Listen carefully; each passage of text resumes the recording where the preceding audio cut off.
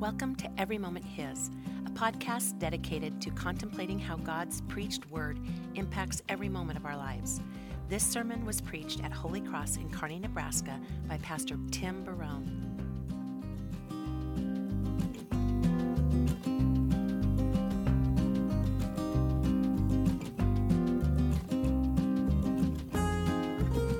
Grace and peace to you in the name of Jesus Christ, who lives and reigns to all eternity.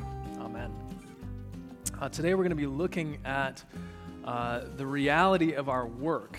And so as we begin, I just want to encourage you to consider your place of work. If you are working right now, consider where you work and who you work for or who works with you.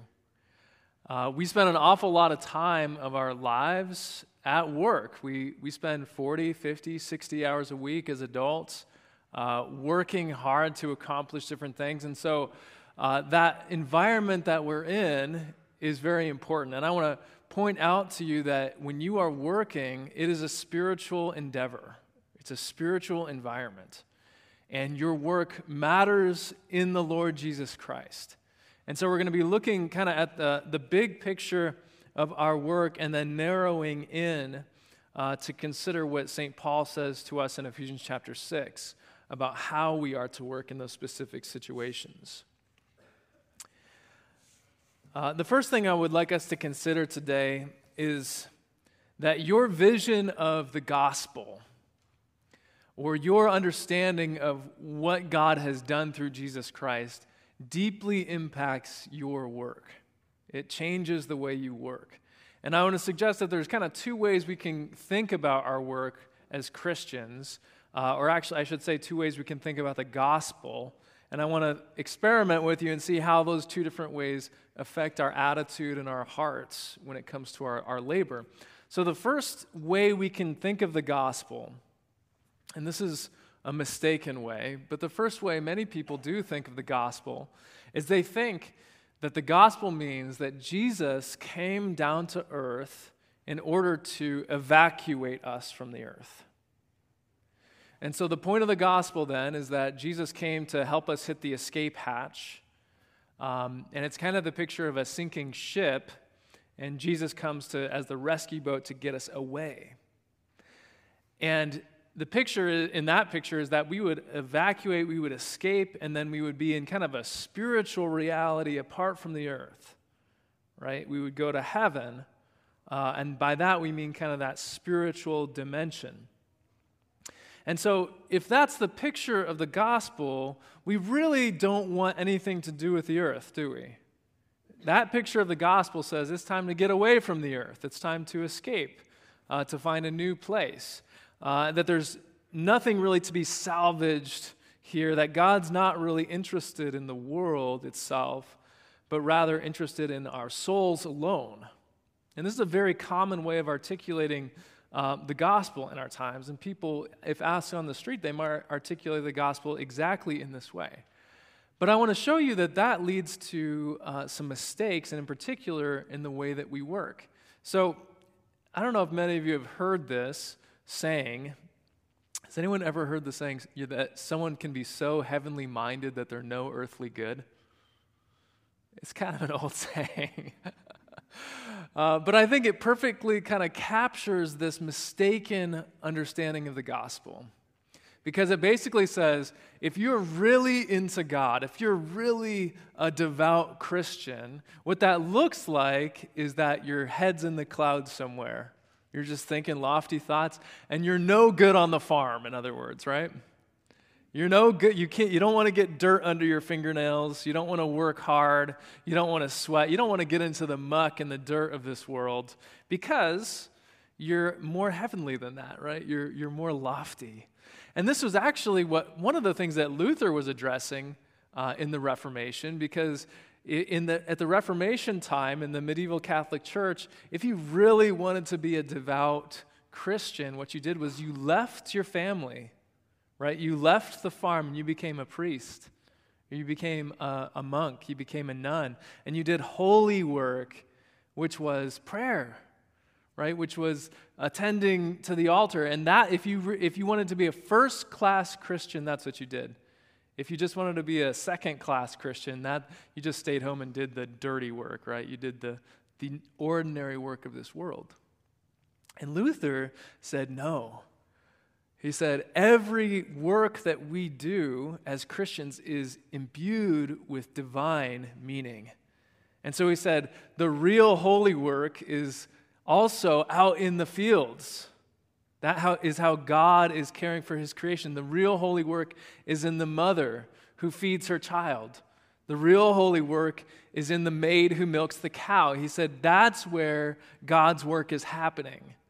And so he returned dignity to every human labor. And so that kind of leads me into the second way of thinking. The first way of thinking says God wants to evacuate you, snatch you out of this world, and keep you out of this world. The second way of thinking, which is the biblical way of thinking, says Jesus came to reclaim the earth. Jesus came to bring his dominion into this world, not to evacuate his people, but to save his people and then re-employ them in creation. And that's what we see in the Gospels. So if we think about it, first of all, the first thing we see this in Genesis, is God created Adam and Eve. And if you look into the Hebrew, the word Adam is closely related to the word earth. So Adam comes from the Adamah in Hebrew. He's an earthman, right? Or he's an earthling. He's literally created from the world, and he's given the breath of God for the sake of the world. God immediately gives him and Eve a task to subdue the earth in a righteous way, to have dominion, and to make the world flourish. This is a really good task from God. And what we also see when Jesus comes to the world, of course, the curse had taken Adam and Eve, and actually God cursed Adam's work, and he cursed the earth so that work would no longer be a pleasure but a toil. But what we see is when Jesus comes, he comes into our flesh to be a part of our world, right? He didn't have to do it that way. God did not have to come down to be a stinking human, right? To be a part of this world, to be a builder like Jesus was. But that's what he did. He came down into the world, it says in John 3, not to condemn the world, but so that the world might be saved through him. That Jesus entered into the dirt of this world, into the labor of this world, and by his labor, he saved Adam. He saved Eve. He saved the children of men. And then at the end of the whole picture, what we see is in the book of Revelation, at the end of the Bible, spoiler alert, but at the end of the Bible, what we see is a new heavens and a new earth. Revelation chapter 21, there is a new heavens and a new earth recreated, and a new city, Jerusalem, coming down from heaven. And we see a picture of people ruling, elders, 24 of them, ruling and reigning with Christ. And if you've ever been in a city, there's a little bit of work to do in the city, isn't there? So we have a picture of a physical creation with physical people doing work, and at the end of this picture, we have the same kind of thing. We have a restored physical creation with physical people, Adam and Eve, humans, doing what they were intended to do. And so the picture of salvation is not an escape project, but rather the picture of salvation is God saving for himself a holy people who then he re-employs in his kingdom to rule and reign the earth. And now, if you think the first one is true, if you think we're just waiting here until we get out of here, how does that affect your heart and your work? If you think, all of this earth is God's just gonna wipe it away. And if you think that about it, does that affect your heart?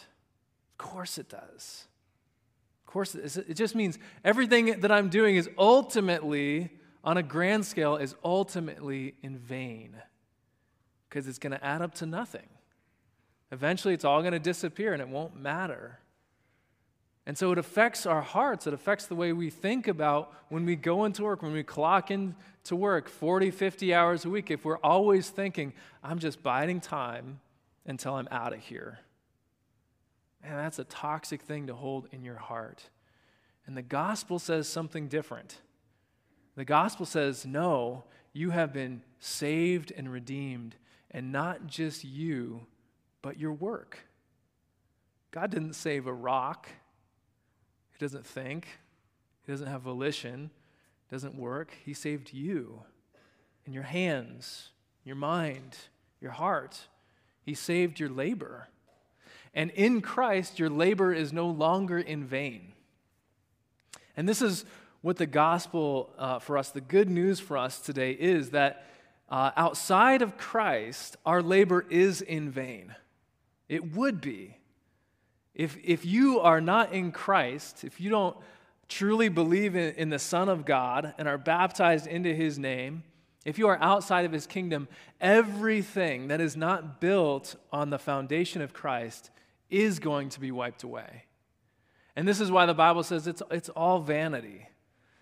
If it is the case that it's all just ending in dust, if dust we are and dust we will return to as God cursed Adam in this way, then every single thing we do, if that's the truth, is ultimately for nothing.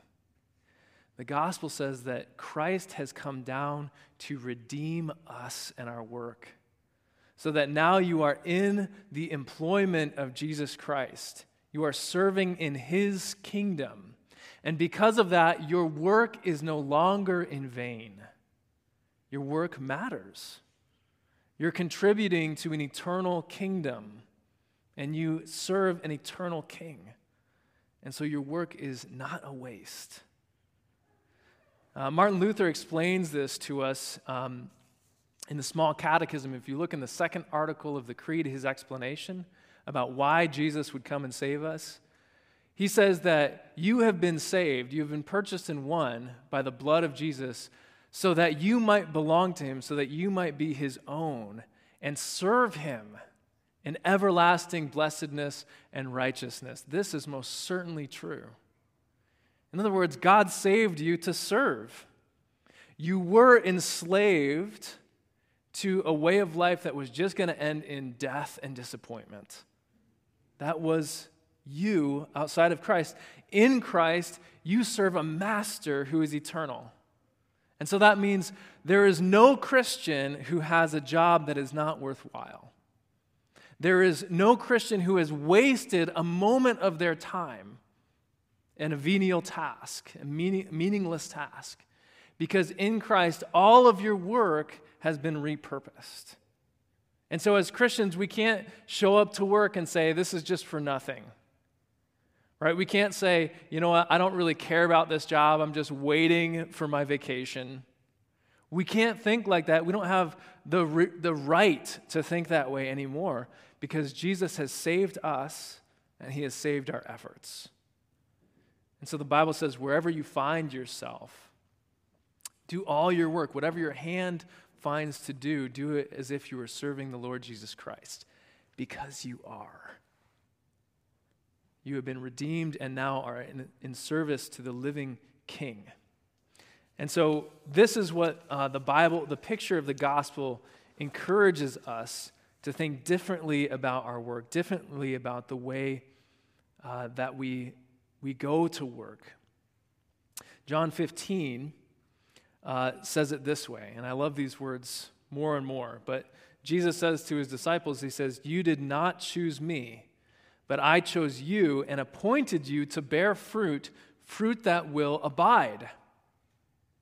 And that's such a blessing to believe, right? That as we are in Christ, being nourished by him, working in his kingdom, the things that we do, the fruit that we bear in Christ abides. It abides for eternity. It matters for eternity. It's not a waste. It's not dust in the wind. Sorry, Kansas. You know that song? It's not dust in the wind. It's being established on the Lord Jesus Christ, the foundation that he built. All who are contributing to this are contributing to his holy kingdom. And the fruit that we bear does not rot on the vine, right? But it abides for eternity. What a joy to know and believe that the things we do are not a waste of time. That the labors of our hands are not a curse anymore, but God has saved us and saved our work. And so that brings us to the specific instructions that St. Paul gives to the Christians in Ephesus in Ephesians chapter 6. And so here in Ephesians 5 and 6, we've been seeing this pattern develop, and this pattern of how Christians live with different authorities. And so there's this pattern of wielding and yielding. Wielding authority in the name of Jesus and yielding to that authority. So we see this pattern develop. We saw it in husbands and wives, right? Husbands and wives are to wield and yield authority in the name of Jesus. We saw it in parents and children. And now we see it in workers. We see it in bondservants and masters. Right? So listen again to what he says, verse 5. He says, "Bondservants, obey your earthly masters with fear and trembling, with a sincere heart, as you would Christ, not by the way of eye service as people pleasers, but as bondservants of Christ, doing the will of God from the heart, rendering service with a good will, as to the Lord and not to man, knowing that whatever good anyone does, this he will receive back from the Lord." I worked, before I went to the seminary, I worked for about a year in construction. And I worked my way up the ranks, and I made it all the way to carpenter's assistant, right, which is the guy that goes and runs and gets stuff, right, sweeps stuff. But I worked that for about 11 months, and I went through this experience where the company that I was working for, their contract was ending. And so that means that the job was wrapping up. And when that happens, I tell you what, if you want to know what drama looks like, you should go on a construction site when the job is wrapping up, because a bunch of weird things happen. But one of the things that happens is that people start to milk the job and try to keep it going as long as possible so that they continue to get a paycheck and they're not let go. And so when the boss comes, they're like, "Hey, you guys getting this finished up?" They're working really hard, aren't they? But when he turns away, he goes somewhere else, they go to about 20% effort. They just want to look like they're doing work. Well, why? Well, this is kind of what St. Paul is talking about. Don't be eye pleasers in your work. That means don't only work when an eye is on you, right? And they're doing that to try to benefit themselves. And St. Paul says, as Christians, don't be like that. Don't be like that. Don't be fearful about where your next meal is going to come from. Don't try to cheat your boss. Don't just do the minimum amount at your work. And don't think, you know what, my boss hasn't been very good to me, so I'm just going to pay him back. Christians don't think like that. And it's so interesting, the language that he uses here, because he uses language that is reserved for God. He says, "Bondservants, obey your masters with fear and trembling." Well, should I be afraid of my earthly boss? No, but this is language that is used of God in the Old Testament. He says, do this with your heart, right? Do it with all sincerity. This echoes the language of the Old Testament that says, love the Lord your God with all your heart, with all your soul, with all your strength. And this is what he's saying here. He's saying, when you are serving that earthly master, who is behind all authority in heaven and on earth? It's Jesus. Jesus is the name above all names. And so even if you have a really bad earthly boss, right, you are to serve Jesus in that position and not that earthly boss, right? He just happens to be there. But your loyalty is not first to him, but it's first to the Lord Jesus Christ, who saved you already and called you out of that vain work and into a life of working for him. And so you, first and foremost, are serving the Lord Jesus in everything that you do. In Romans chapter 12, it tells us that we should be living sacrifices in light of the gospel, that we should offer up our entire beings to Jesus. That means wherever we find our work, we're pouring ourselves into it with joy in our hearts because of what Jesus has done.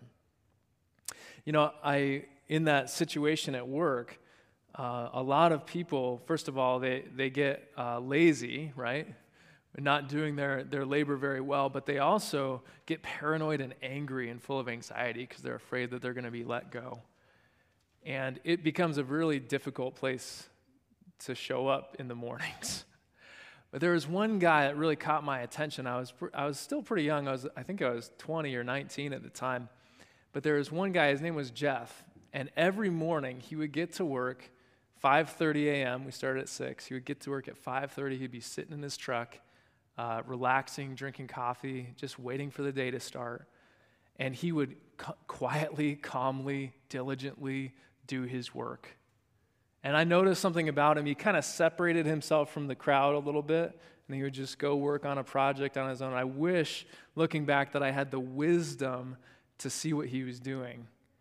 And if you went and got to know Jeff a little bit, he was an outspoken Christian.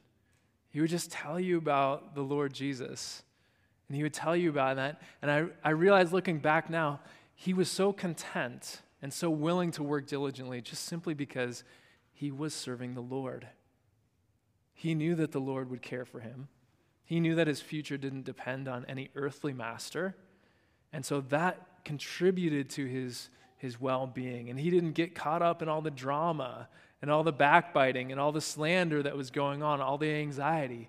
And I wish that I had figured out a way to change my crew and go and work with him, because he had a peace about him. Similarly, as Christians, we should have that same kind of peace. We serve the Lord Jesus Christ, and that makes us diligent, calm, and kind in our work. St. Paul continues for the other side, right? He says that as a worker, you should be fully invested. You should be serving your master, earthly master, because you're serving the Lord Jesus Christ. And in the same way, he says this: masters, do the same to them, and stop your threatening, knowing that he who is both their master and yours is in heaven, and that there is no partiality with him. And so masters are to recognize that they are not tyrants, right? Those who have been given authority over other people, they should wield that authority in accordance with Jesus, their heavenly master. They are not tyrants. They have been given authority for the sake of service for those under them. And so if you are over people in your work, you are to put their interests first. You are to model for them what it means to be a gracious Lord, a gracious master, a gracious boss, as your heavenly boss is. Again, when I was a young person, I don't know if you've ever had an experience of working for a bad boss. Has anyone had that experience? If you have, just groan a little bit. Yeah. Or if you've had the experience of working for a good boss, what's that like? There's a world of difference, isn't there? One of the people that employed me as a young person, he was a really, really good boss. And he didn't pay the most money of any job, but you know what? He bought lunch for his whole staff every day. And he cared for you. He would ask you things about your life. He cared about what was going on. And he included you in the small business he was running. And you know what? As a worker for him, I would do anything for him. He's feeding me lunch. Right? He cared for me. It doesn't matter what he was asking me to do. Right? You want me to clean the toilets, boss? Sure. I'll clean the toilets. You want me to sweep the floors again? Yeah, I could do that. You want me to go on that delivery run and move all that heavy stuff? Yeah, I'll do that. I'll do it because it didn't matter what task I had. It mattered who I was serving. And his style of service and care for his employees made it so easy to serve. Isn't that the same way that our Lord Jesus Christ has acted towards all of us? Right? The Lord Jesus Christ, he was king above all kings, Lord of lords, had the status, the name above all names. He didn't need anything from us, and he gave it all up, all of it.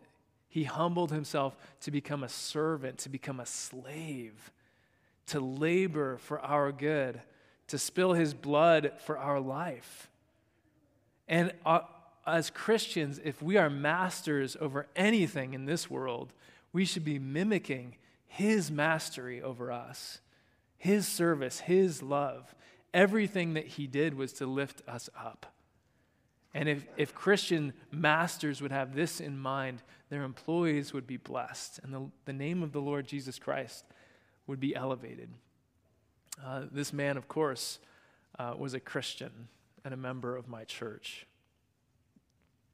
And so, as we are Christians, and when we go into our work, whatever that might be, whatever situation we're serving in, whatever trials and hardships, whatever difficulties we have with our coworkers and with our bosses or our employees, whatever that situation looks like for you, go into it knowing that Jesus is there too, right? That our calling in this life matters because Jesus is coming back to this world to claim it. And you have the opportunity as his church to claim a portion of that and to participate in God's kingdom now in anticipation of it coming in its fullness. And we pray this in the Lord's Prayer. We say, our Father who art in heaven, hallowed be thy name. Thy kingdom come and thy will be done among us. And this is what it means to have a calling as a Christian, is whatever God has in mind in heaven, whatever he has as a plan, which is to recreate the heavens and the earth and reclaim dominion, whatever his ultimate goal is, we want that to be happening among us. We know that God's kingdom is coming whether or not we're on board, amen? In that prayer, we're saying, God, we want this to happen among us now. We want that to happen in our work environment, in our work relationships. We want your kingdom to be present and evident as we live life as your saved people. Will you rise with me?